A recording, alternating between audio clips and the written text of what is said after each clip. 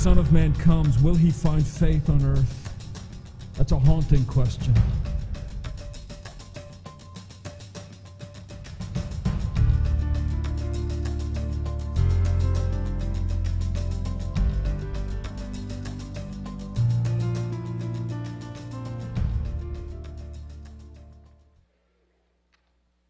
Once again, I trust you have your text open before you to Galatians chapter 3, verses 15 through 26. I'm going to be asking you to work very, very hard this morning. One commentary counts 300 different interpretations within this passage. It has to do with that very difficult part where Paul says the law was given through the angels and an intermediary. An intermediary requires two, but God is one. What does that mean? There's 300 different explanations of that. You don't need to worry about 299 of them. All right?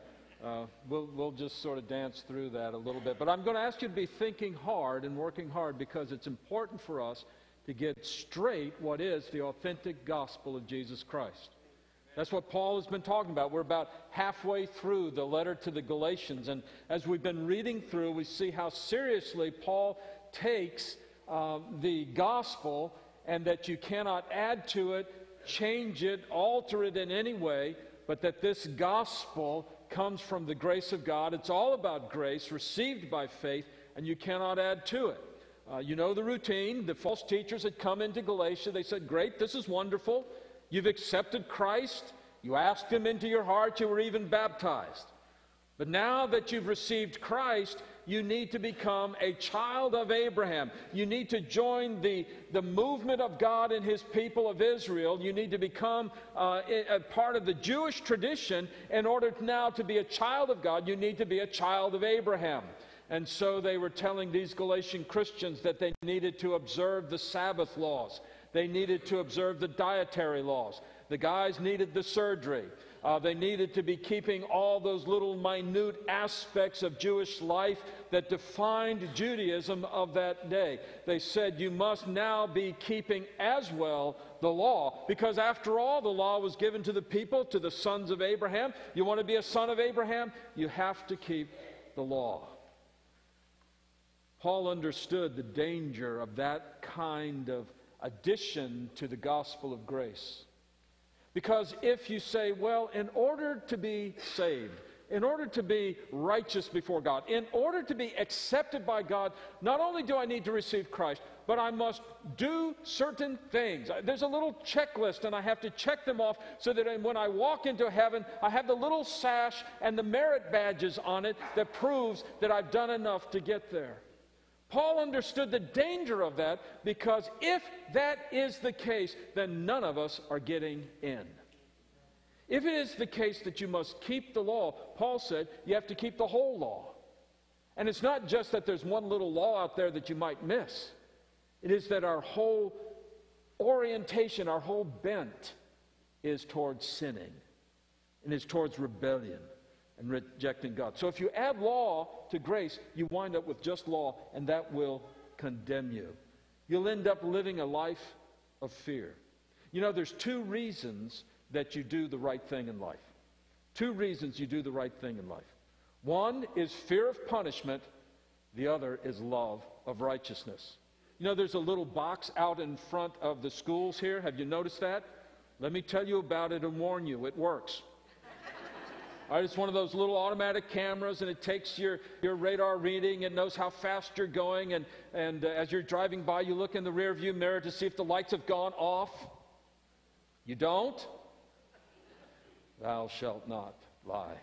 But, you know, but that little box is there because if you go through the school zone, it's double the fine. The thing pays for itself in about a half an hour. But as we're driving up the road,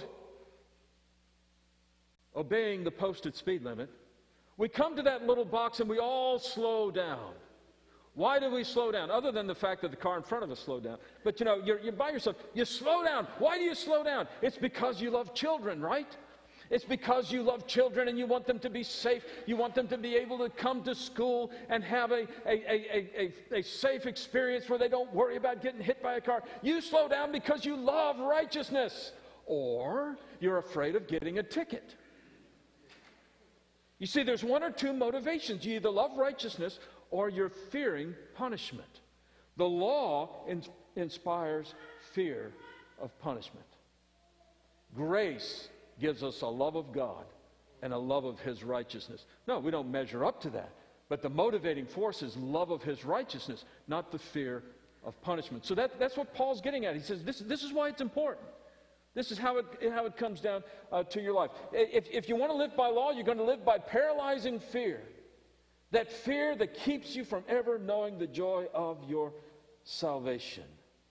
And so these false teachers had come into Galatia and they said, look, you need the law.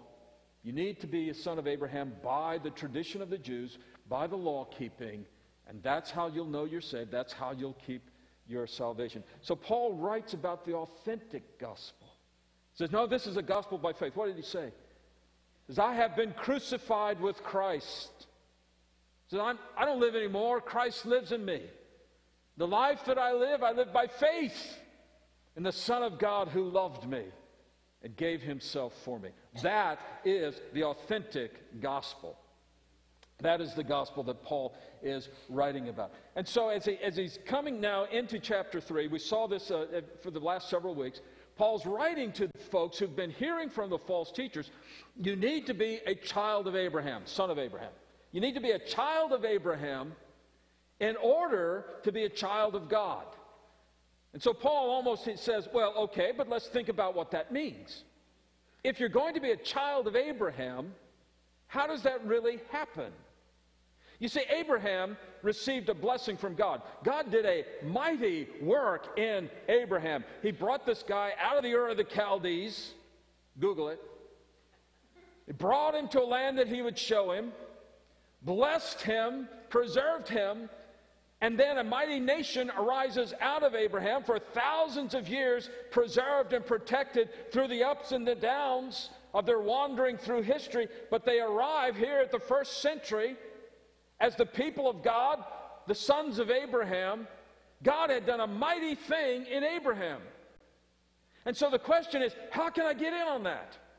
How can I get in on what God did in Abraham? How can I experience the blessing that God was giving to Abraham? How can I do that? And the false teachers had an answer. They said, well, you do it by keeping the law. You do it by taking the commandments of God, making them a part of your life. If you keep all of them, you're son of Abraham, child of Abraham. Therefore, you will enjoy the blessings of Abraham. Paul says, not so fast. Think about what really happened. God spoke to Abraham before Abraham ever did a thing. God promised Abraham a blessing before Abraham had ever done anything worthy of being blessed. In other words, the blessing of Abraham came to Abraham because God promised it to him, not because Abraham earned it. And so Paul said, look, these guys have the wrong connecting point. They want to connect to Abraham some 400 years later at Mount Sinai with the giving of the law. You really need to connect with Abraham at the giving of the promise when God started the whole thing moving and started the whole thing rolling. So it's not by the giving of the law, but it was by the promise of blessing that you connect with Abraham. So that's the sweep of the chapter. We're in the midst of that as he's developing that. Now, put your thinking caps on, and we're going to read through the passage. Try to see what Paul has here. Verse 15, to give a human example, brothers, even with a man-made covenant, no one annuls it or adds to it once it has been ratified. Now, we don't need to get into the legal technicalities of, yes, a contract can be amended. Yes, both parties can agree and they can change it. Yes, there's it. But here's the basic idea. A contract isn't fluid.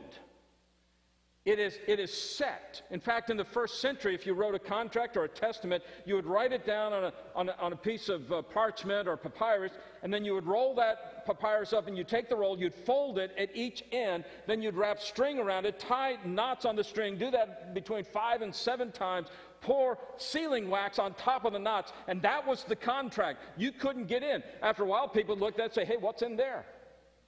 I don't know, we can't get in. Well, you wrote a summary on the back of it. You know, it said, this is a contract that says this, and that. Okay? Someday remind me to explain how that relates to the book of Revelation. But in essence, this is what Paul is talking about. Saying a contract, a testament, a covenant, an agreement is set. You don't just change it willy-nilly. Years ago, we had a guy, he handled our air handling system, the air conditioner, down at the old building where Best Buy is now. And this guy had a novel theory of contracts. One time he came, he did some work, and he charged us. And I saw that the labor charge was higher than the contract price. I pulled out the contract, being a legal scholar, and I showed it to him, and I said, look, you know, here's the price of labor. He said, oh, well, I changed that. He took it out of my hand, scratched out the old number, wrote in the new number, handed it back to me. I think I had a case. I'm not sure, but I think I had a case. Well, we let it go, and we let him go.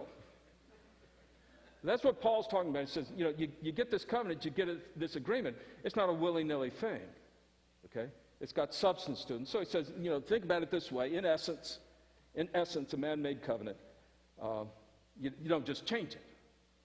Now, the promises, this is verse 16, the promises were made to Abraham and to his offspring. It does not say to offsprings, which are many, but to one offspring, which is one. That is Christ. See, Paul says, look, when God made this promise about the blessing, he didn't say, Abram, I'm going to bless you, and a bunch of offsprings are going to be the channel of that blessing. See, if that were the case, if it was plural, you're with me here? Okay.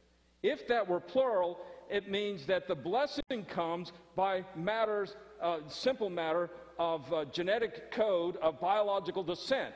And so by the time you get to, say, the first century, here in Galatia, you say, well, the blessing comes to the offsprings, plural, and so it comes to all this plurality, all these Jewish folks, and you need to be one of them before you get the offspring, the blessing. And so in order to know the blessing, you have to be one of the offsprings, plural.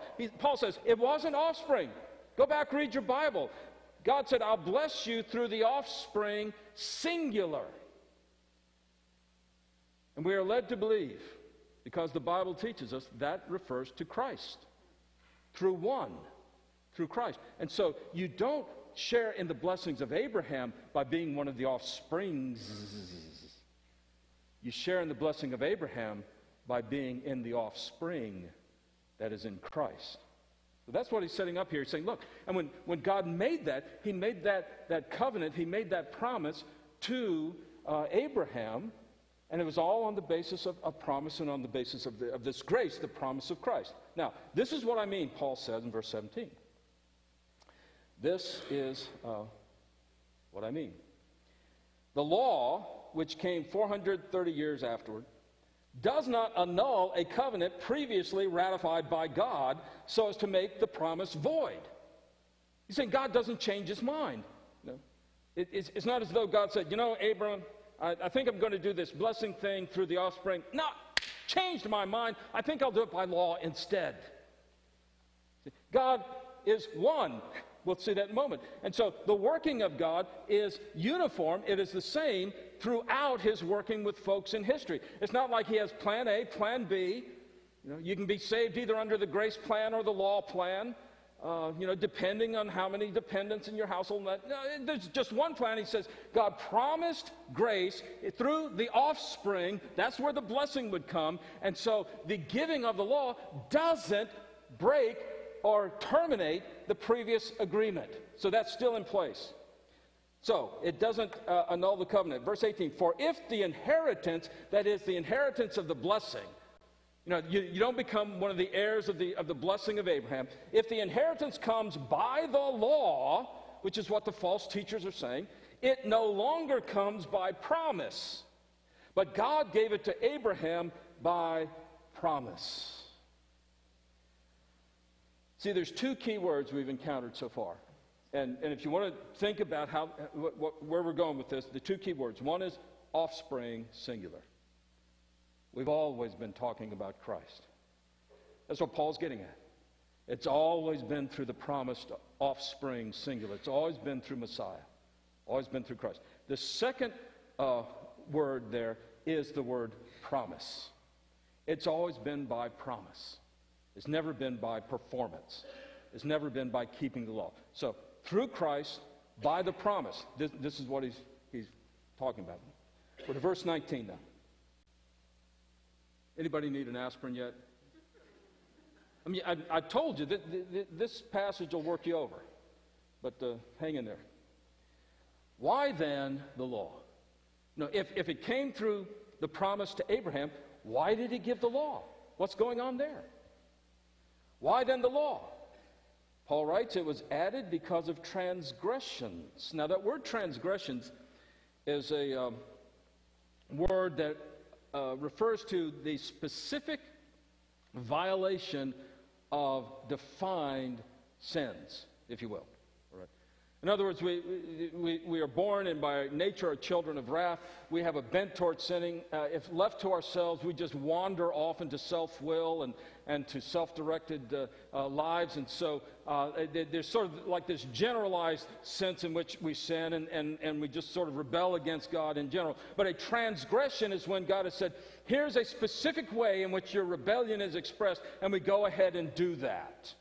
So he said the law is given so that we know exactly what it is that we are doing that connects us to our sinful estate, that highlights that. In other words, the law is like a floodlight. You turn it on and it puts our sin in sharp relief. You can see it. You can define it. You can diagnose it. That's what the law does. It brings it into sharp contrast with the righteousness of God. So why the law? It was added because of transgressions until the offspring should come to whom the promise had been made. Reference to Christ again. And it was put in place through angels by an intermediary. Now, intermediary implies more than one, but God is one.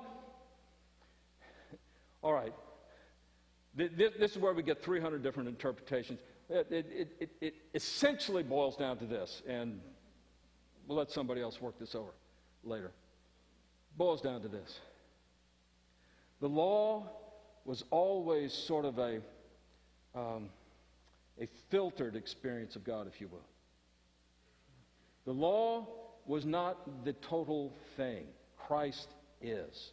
Christ is the immediate presence of God. He is the mediator between us and God, but we are dealing with God, the Son of God. The law is, he says here, given by angels. We read that also in the book of Acts and the book of Hebrews, and that the law doesn't have the immediacy of it. The law points to Christ. The law points to grace. The law indicates that there's something beyond itself.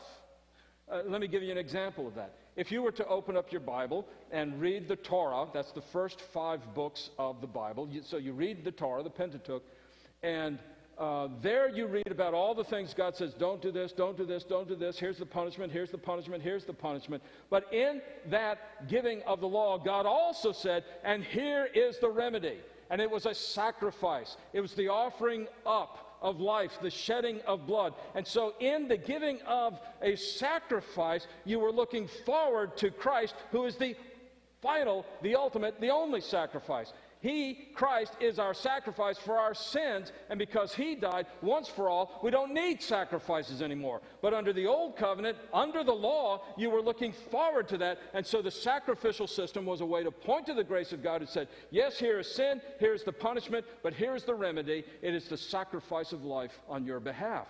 And so that is fulfilled in Christ. And so what the law points to, Christ actually is. And so that's the sense in which we're taking these verses.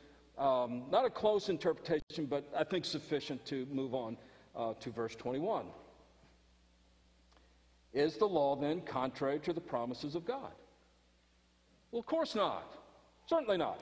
For if a law had been given that could give life, in other words, if there was a competing salvation here, If there was a competing salvation where, well, you might be saved by the grace of God, or you can be saved by keeping the law, he said, if there was ever a law given that could give you life, then it wouldn't be grace anymore. How does he phrase it? If a law had been given that gives life, then righteousness would indeed be by the law. But the Scripture imprisoned everything under sin, so that the promise by faith in Jesus Christ might be given to those who believe. So here's what law does. Law says, yes, you are a sinner in need of grace. Here's what Christ does. Christ says, here is the grace of God in my shed blood for you on the cross. Okay? So they're not competing. It's not as though they're differences. The law points to Christ. Now, before faith came, verse 23, we were held captive under the law, imprisoned until the coming of faith would be revealed. The key word in this passage is that word imprisoned.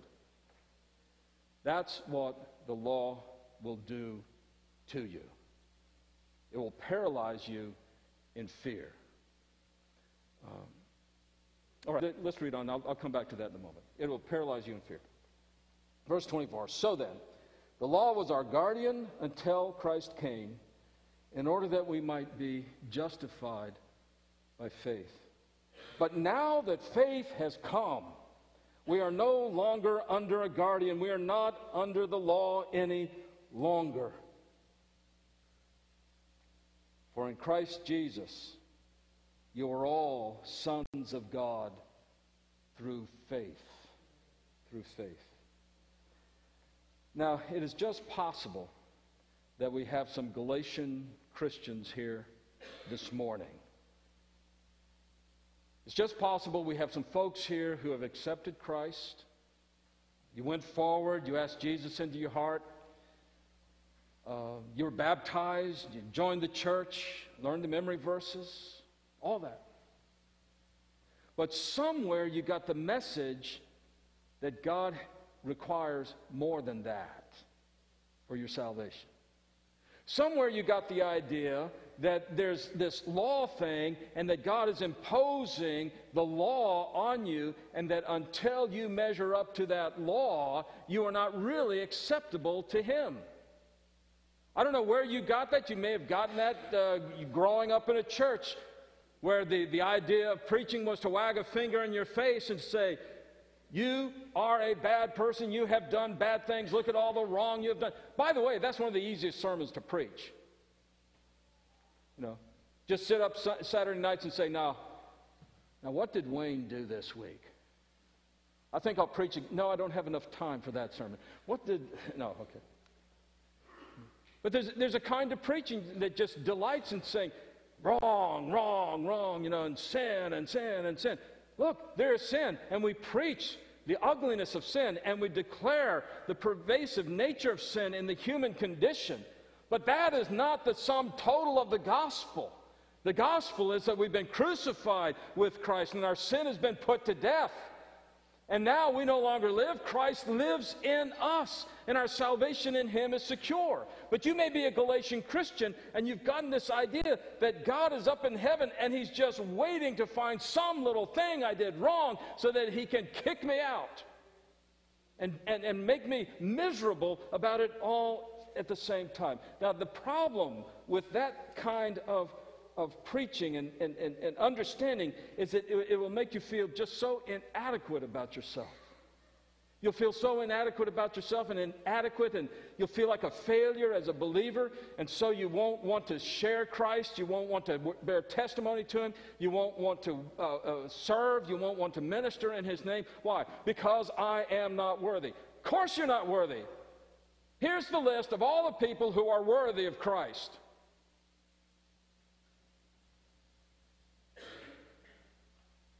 But you get this law idea, and then you go to church and you say, wow, that person must really, they're doing it, they're fine, God loves them, and God loves them.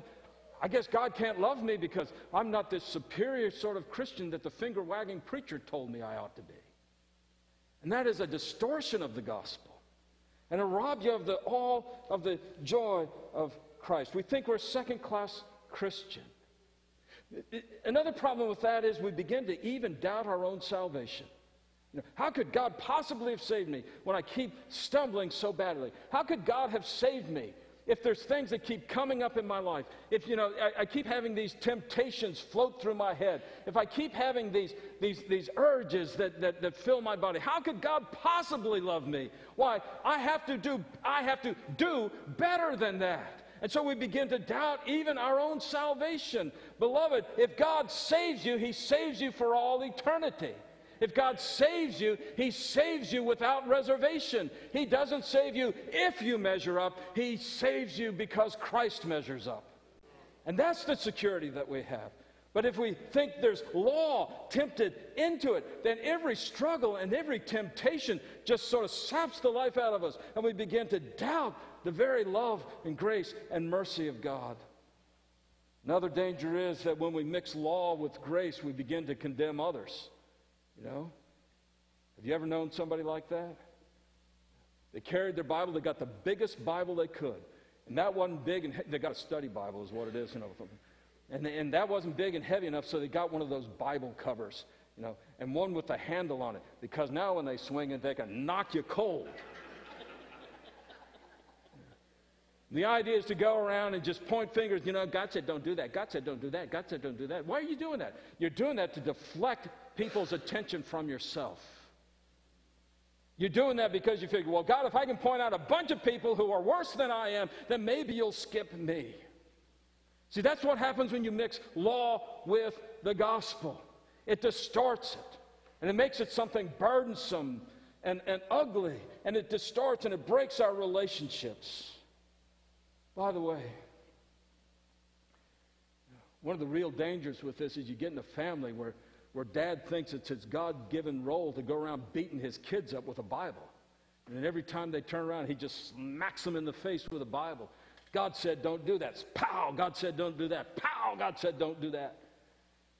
And this little kid, he doesn't know that he can say, Dad, God said don't do that.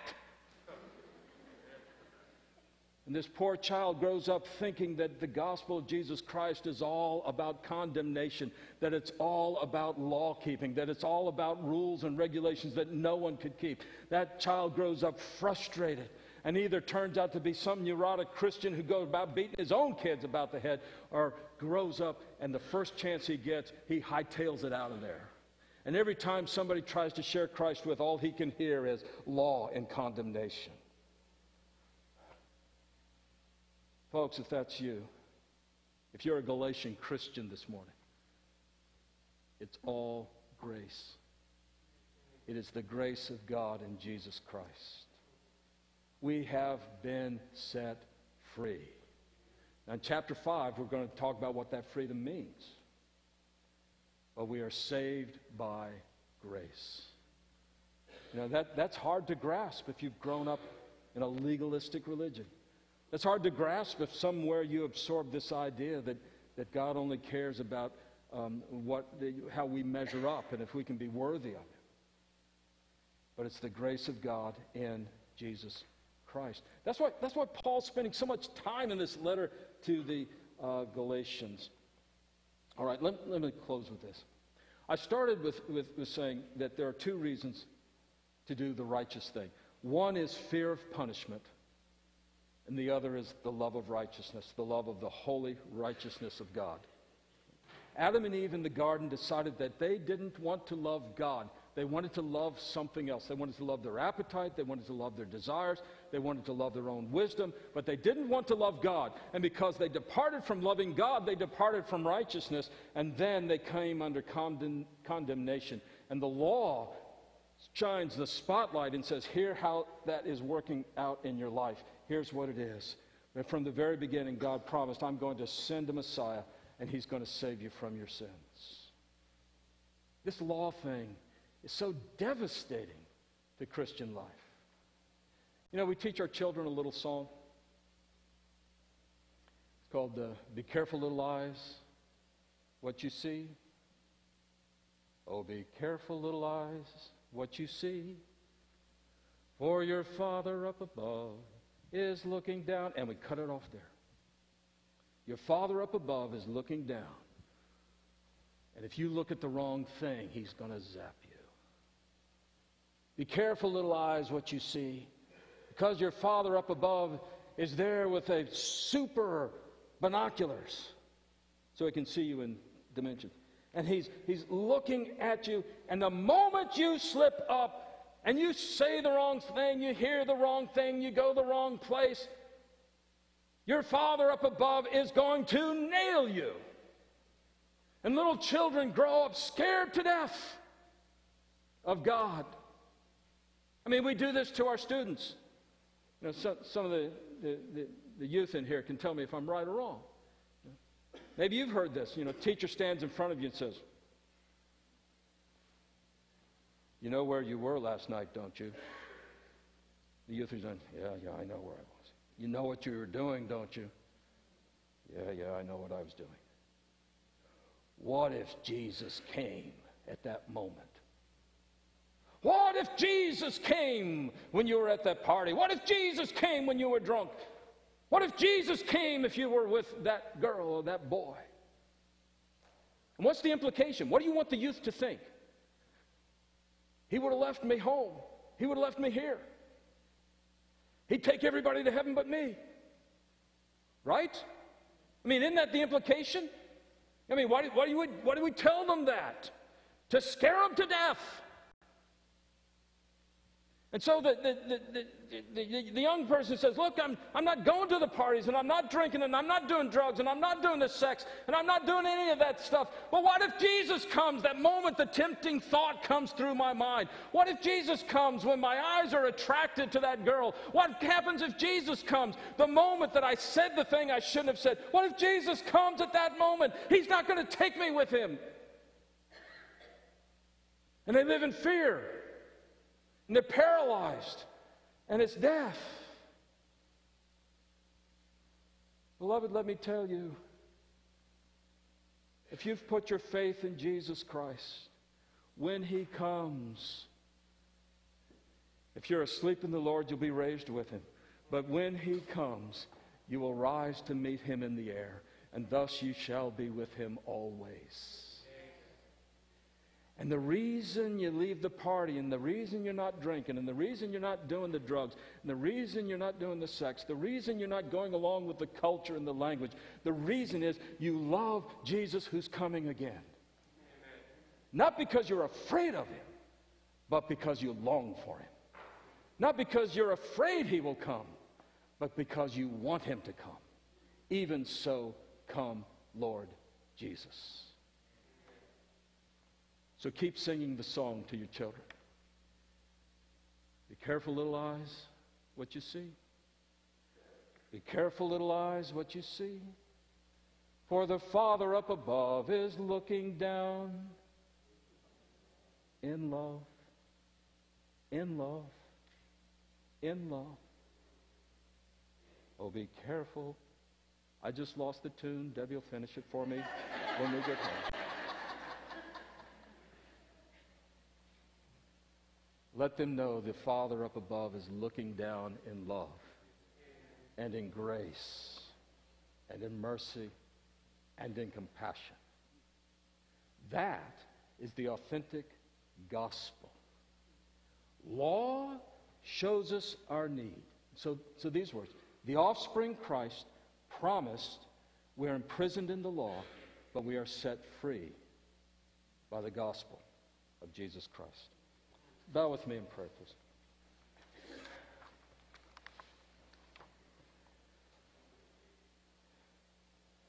Gracious Father, whenever we're tempted to be impressed with our own righteousness or to inflict our own miserable level of righteousness on others, Father, break us, turn us heavenward, send your Spirit. Set our eyes on Christ. Father, I'm praying for folks in this room. I'm praying for that person who does not know Jesus. Let your Holy Spirit come and bring that grace that leads to the confession and the conversion. Father, I'm praying for that brother and sister in Christ who thought it was grace and law. Father, set them free this morning by the power of your Holy Spirit to live in righteousness out of love for you. And in all these things, Father, we want you to be glorified and honored and praised, all in the name of Jesus by the power of your Spirit. I pray these things in Jesus' name. Amen.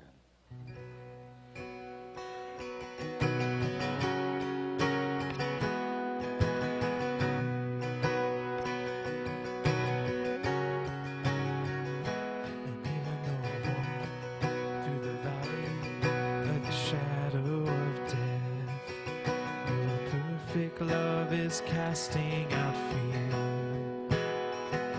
And even when I'm caught in the middle of the storms of